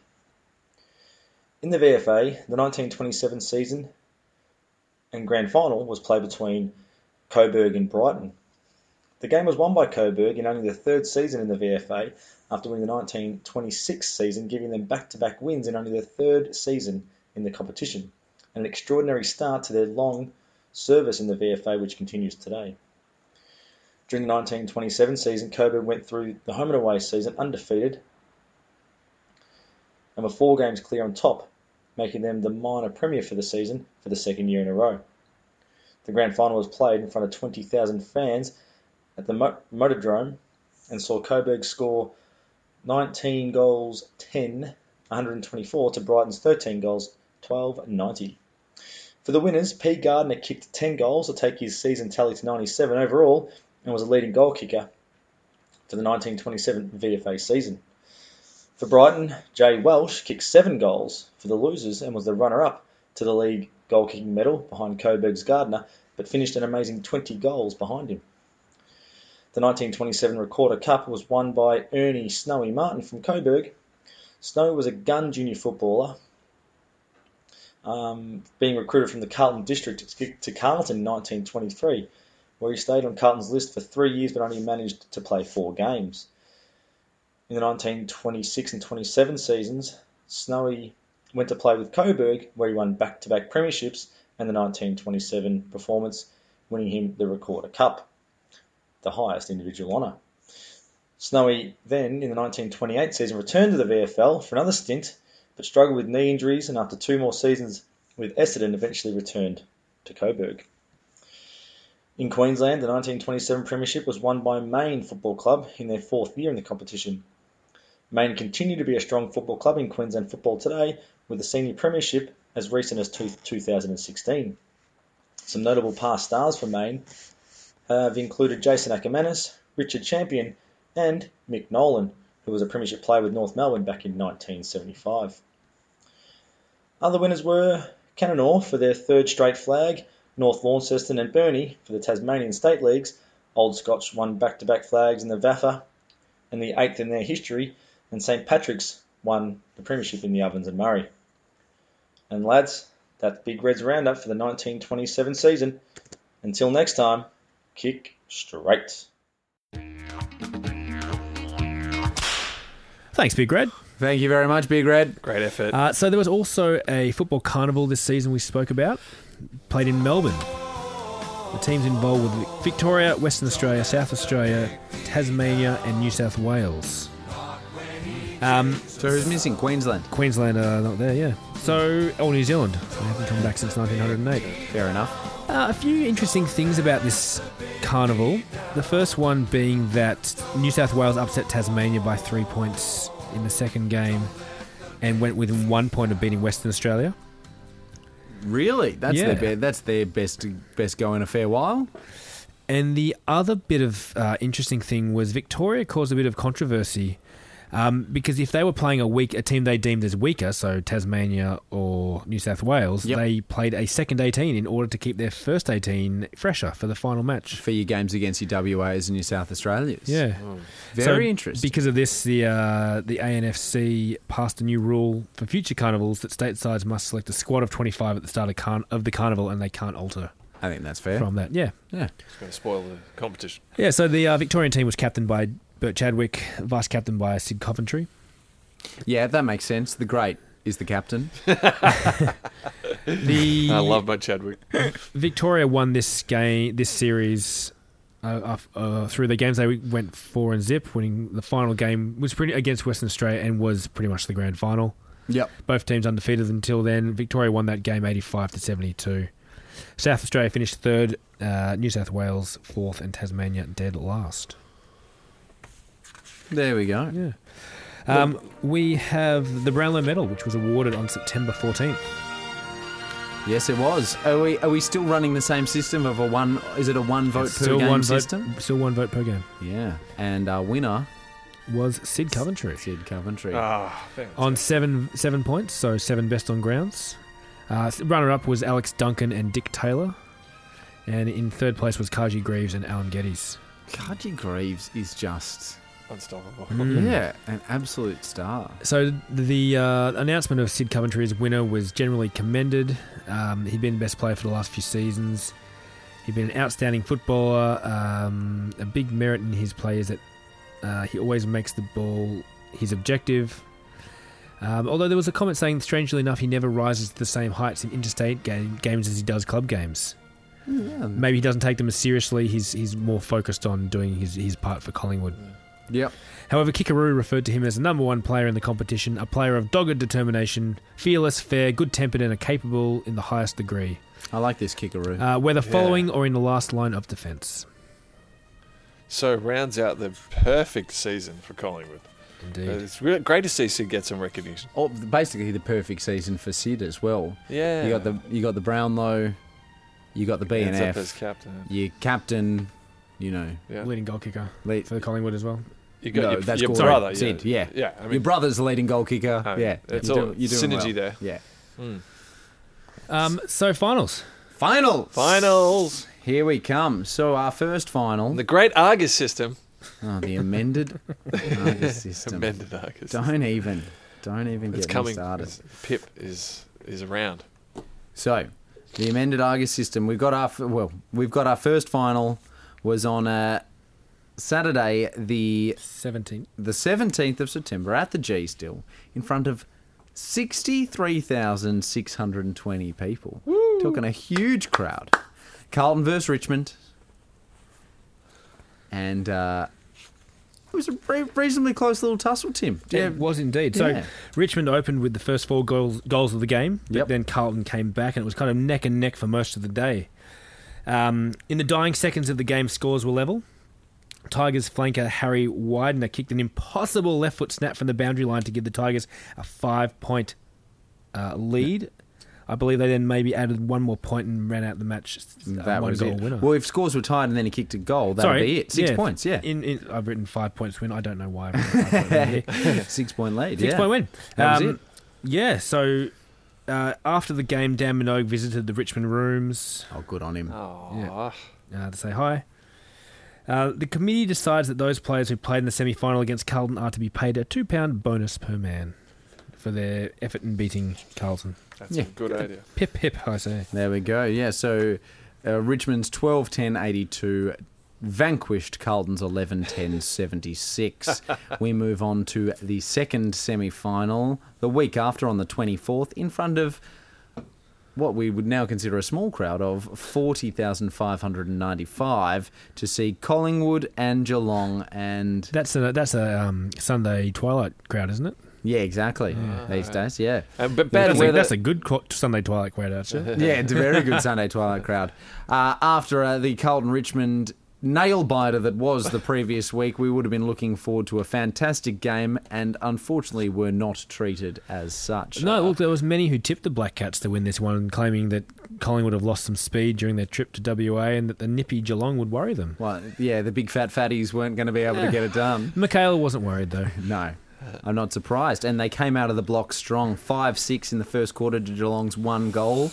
And it basically just got worse from there for the Black Cats. 7 goals to Gordon Coventry. Yeah. He was actually carried from the ground for his 7-goal haul. Yeah, as he should be. So they ended up winning 16-18-114 to Geelong's 7-6-48. Collingwood the winners by 66 points, which took us to the grand final. That's right. Collingwood Although- full of belief. Full of belief, knowing, Again, they had 2 chances. again, that they had Richmond- 2 chances. Richmond had to beat them twice. Richmond would have to beat them twice. Oh. So, but they didn't want to do that. They didn't want to go back 2 weeks in a row. No. They wanted to get it done this first week. The question was, could they? So could they indeed? The unstoppable So, machine. The other issue was there had been quite a drought in Melbourne leading up to this game, and on the eve of the grand final, the heavens opened and bucketed down. Yeah. There was the VFA preliminary final got called off, and there was talk that maybe the VFL grand final would be called off, but they went ahead with it anyway. Yeah, because they're hard. Hard But, as bloody coffin nails. The The VFA are amateurs. They are. But what better way to find out what happened than by talking to the captain and man of the hour, Sid Coventry. So let's boot up that way back when phone, Kaz, and have a chat to him. Here we Can't go. wait.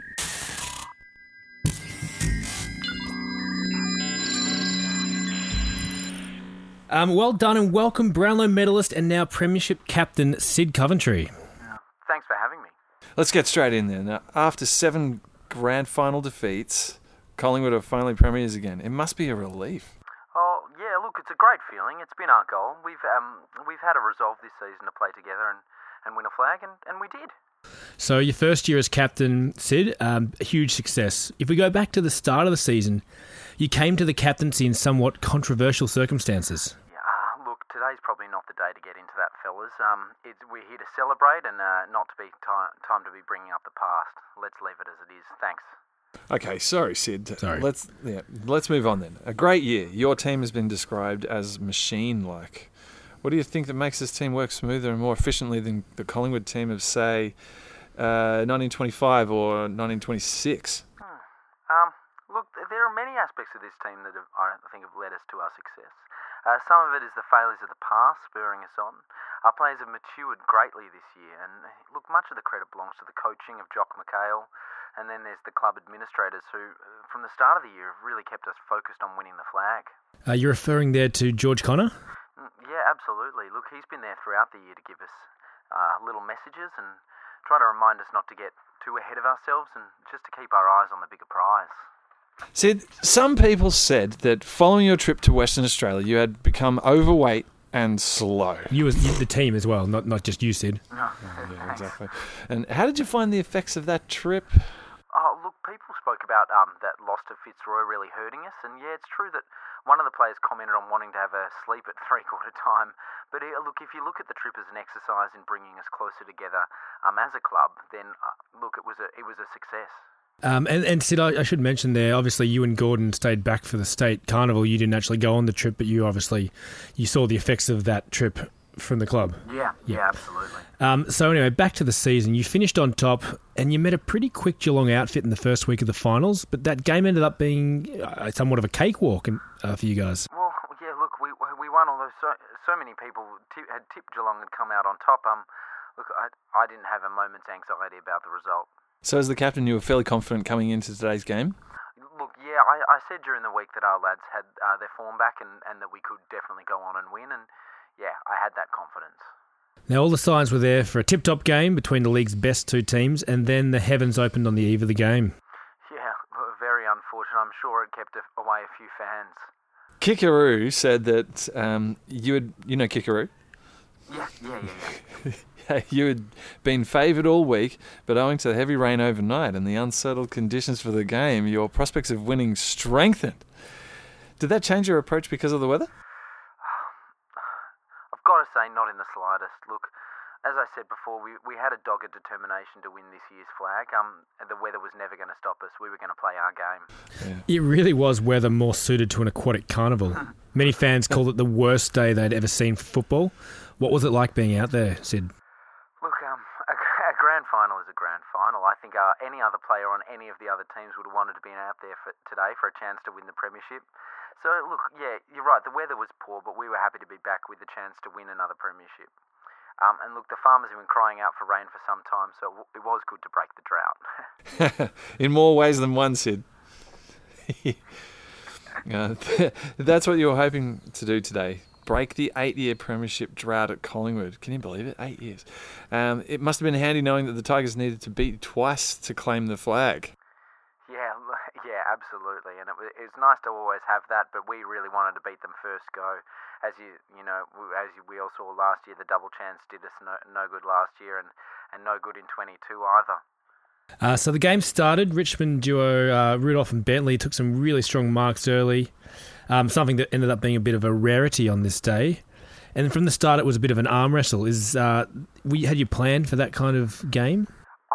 Look, I think as soon as we saw what the weather was like from last night onward, we knew it was going to be wet weather footy. You've got to scrap and fight, and you do whatever you can to get over the line. Scoring was tricky. Percy Rowe scored first for you, albeit a point. Tricky scoring and behinds seemed to be the order of the day.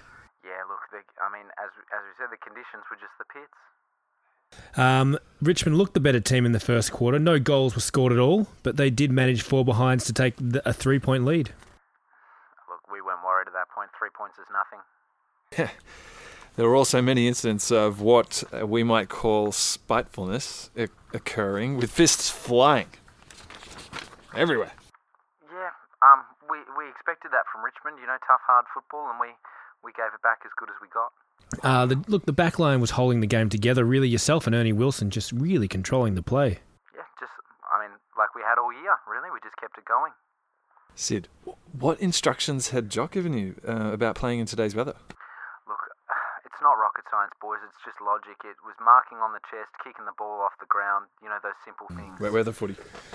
So finally, in the second quarter, your brother actually kicked the opening goal of the game. Thoughts? Yeah, and then he went on to kick the second, and just before the half, Nuts is just a fantastic player. Halftime was an interesting one because a few things happened. Firstly, some Collingwood fans were playing bagpipes. Secondly, it seemed like half the fans left the ground and went home. And finally, you, the players, got some respite from the rain. Yeah, look, it was good to get in and dry off and have a hot shower and change togs. Look, we coated ourselves in oil, and it was quite amusing. Many of our fellas, they had the warmer, colourful jumpers under their footy tops to stay warm. Quite an interesting idea there. After half-time, Checker Hughes sent his Tigers out with a new spirit. Dry weather football wasn't working for them, so they resorted to a bit of thuggery. Yeah, look, they laid some big hits on us. Jack Beveridge and Harold Rumney, I think, were winded early. And then they had a go at me as well and knocked me down. Luckily, all they could do was score behinds. They did. They finally scored through Jack Fincher at the start of the last quarter. Yeah, look, only after we made some really silly mistakes down back. But as you might know, we controlled the game from then on. That was the last goal of the game, and we won. And the drought, as you might say, was over. Yeah, over it was, Sid. And look, I believe Collingwood actually scored their lowest score in something like 17 odd years. Look, who knows and who cares? We still won a premiership with that score, and that's all that matters. The bell rang and the supporters rushed the ground. You all seem delirious. Oh, look, we were exhausted but content. There was a lot of handshaking and back patting and even a few kisses. And then that bagpipe band again appeared to play us off. Amazing. Sid, like you've been all year, you were probably the best player today. You stood up tall for Collingwood. Thanks for that, thanks. Who did you like out there? If you could tell us, if you could even tell everyone covered in mud. Yeah, it was pretty hard. Look, Bob Macomb, Percy Rowe, Frank Murphy, George Clayton, and of course Nuts, my brother, had our only 2 goals for the day. Look, I thought we were all hoping he could add a few more to get to the big 100 for the year. Oh, that's right. That would have been a great way to finish. A shame the weather didn't permit this. That would have been glorious, though, right? Wouldn't it? So, what do you put this win down to? Look, I can't say it any better than Jock did.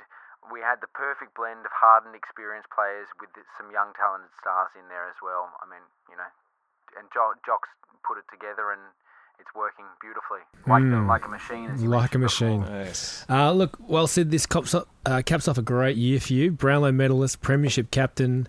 I think we can hear some more speeches starting in the background there, so it's probably our cue to leave. But thank you for taking the time to talk to us. Thanks very much, guys. Look, it's about the 10th speech so far. They seem to be lining up for them. Look, thanks everyone. Jock told us we'll be back here again next year, so hopefully I'll be speaking to you then. Thanks, Sid.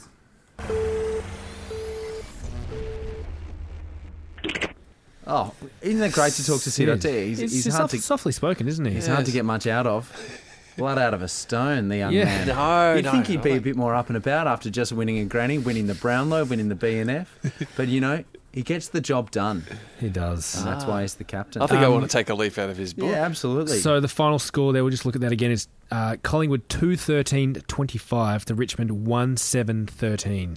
in front of 34,551 people at the G on Well, Saturday, the 1st of October. Even though half of those supporters left at half time as well. Yeah. Lowest combined grand final score ever.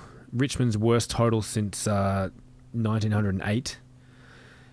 Collingwood's lowest score since 1910. And probably still, I would imagine. yeah. I'm just saying, we'll find out in the future. Well, but- 1910 was probably their lowest score. Yeah, but this would be their lowest since then, I would imagine. Yeah, possibly. Yeah. It's definitely down there. Crap, absolute crap game. It would have been horrible to watch. But So, as Sid said, a grand final to grand final. Well, that's it. You reckon they should have called it off? No. Play. It's a wet weather. It's a winter sport. That's right. That's it. You play no matter what. Yep. Damn right. So Let's run through some stats. very quickly before we do that, Carlton won the reserves grand final, defeating South Melbourne 94-75. Some retirements this season. We had Les Hewson of Collingwood, Len Thomas of South, Yeah. the great man Roy Kazali The great man, hanging Roy up the Kazali. boots as a player, Sid Barker, captain, coach, premiership coach from North Melbourne and Essendon, George Haynes, Yep. been around since 1910, I think, playing for Geelong, Melbourne, and that one season at St Kilda. And Gordon McCracken, Fitzroy player, I think nephew of Alex McCracken. Which is a nice little segue, Kaz. Yes, fittingly. To the McCracken Name Award. So let's run through these names, shall we? We've got Jack Boothman, Clem Splatt, Stuart Stewart, Norm Cockram. So you just got to imagine if you were called this, what would you think? Dick Gosling. And you've got your favourite mate Dick Gosling in the forward pocket there. You're always going to kick goals to him. Yeah. Call Jazz it. Legs Gambetta. And Sid. Hey ho. Hey-ho. Okay, so the McCracken Trophy. Now he's retired, so he we couldn't really give it to him now, could we? No. So you know what I want. You want it too. It's none other than Jazz Legs Gambetta taking out the inaugural He's shield. holding on. That's right. Well, this would probably be his, third or fourth now, wouldn't it? I would imagine. It would. That nickname's just getting him over. I mean, Gambetta's great, but Jazz Legs. Yeah. Sounds like a gangster, doesn't he? Yeah, he does. I tell you, I've never. It's so weird. It's so original. I feel for Clem there. I feel like Clem. I like Norm Cockram. Actually, Dick Gosling's pretty. I know Dick Gosling's great. I don't know why. What it is about it. They've got more chances if they hang around. Well, if they can't beat Jazz Legs next year, though, I mean, I know you're done. Yeah. We're not going to talk about these guys next year. Wait, do I get to choose every year? Yeah. So if I just get sick of Jazz Legs, I can just choose someone else. Yeah, exactly. Okay, good. So we'll go with that. Yeah, you're representing the people, though, Kaz. You've got to work this out. Take your job seriously, man. So you write in if you don't want Jazz Legs and you reckon Clem Splat's got it. I want to know, please. Splatter. Sorry, the splatter. It's too man. bloody good. The splatterling. All right, so let's do a rundown, Charlie. Let us do a rundown. So Stuart. The premiers in 1927. Collingwood. None other than the Machine. Yeah. 12-point winners over Richmond. The Wooden Spoon, Kaz. Well, that's none other than Hawthorn. Are we going to give them a pass for the next 20 years? No passes. Okay. St Kilda didn't get a pass. Carlton didn't get a pass. No one gets a pass. Sorry, Hawthorn. What was the next one? Leading goal kicker. Lead goal kicker was none other than the big Gordon Coventry with 88/93. We're saying 88 main season. Yep, that's the way it should be. Yep, absolutely. Fantastic. It's fair. It gives everyone a chance. Yep. And yeah, the premiership tallies as of 1926. Oh, sorry, we didn't mention the Brownlow again. Oh, Sid Coventry, another one going to Collingwood. Collingwood with a clean sweep. The McCracken name. Jazz Legs Gambetta. Oh, and the Coulthard Shield. The Coulthard Shield went to Collingwood. God, they swept everything, didn't they? Thank God they didn't have a ridiculous name in there. Otherwise, they would have had all of it. Premiership tallies as of 1927. We have Fitzroy with 7, Collingwood with 6, Essendon with 6, Carlton with 5, South Melbourne 2, Richmond 2, Melbourne 2, Geelong 1. I feel like, and I'm going to say this to you, with respect. It should be alphabetical. Which it is. Melbourne should be above Richmond and South. Yes. Sorry, let me just rejig that. Yeah, for next thank time. you. Sorry, guys. I mean, we can't be above Essendon. I respect your work. No, because I just did the other two teams alphabetically. So you're absolutely right. Yeah. I apologise, both of you. I'm very sorry about that. It won't happen again. You hold yourself to such high standards in other ways. Why not? Yeah, sorry, unbelievable. Well, I feel like. With the way that Collingwood are looking at this stage, Fitzroy could get toppled in the very near future from the top of that list. Yeah. 6 now, 1 away. Yeah. Yep. Collingwood. And if we're talking alphabetical, I mean, they don't have a lot of time. There's nothing much to say. Enjoy this time, Fitzroy supporters. Yeah. You're on top at the moment. I'm enjoying this time with Fitzroy on the top as well. I'm gonna really savour these next next 2 weeks before we record again. Yeah, exactly. And we'll do the names in order too, I think. Yeah. So again, thank you for all our local, worldwide, international listeners. Yeah, keep downloading in Iowa. I hope your corn's growing well. what an unbelievable thing to say. Where else did we say? Hong Kong and Sweden. Hong Kong, yes. And Sweden, yeah. Thank you, guys. Is that how you say that? Thank you. And keep on listening. We're really enjoying it. 1928 is going to be another great year. I can already feel it. I can feel it. Lots of big things on the horizon as well. Keep downloading. Check us out on Instagram, on Twitter. Yep. Hopefully in the very near future, we will let you know. We will have our website up and running. We will. Well, our live show, in theory, is a few days away. Yes. So when we're going to launch our website on that day, yeah, on the 2nd of June. 2nd of June. 2nd of June. Yeah, and please come along. Yeah, absolutely. It's a great little venue. Yeah. It'll be a lot of fun. Elwood Lounge. Yeah, absolutely. And is Iowa, is that the university state?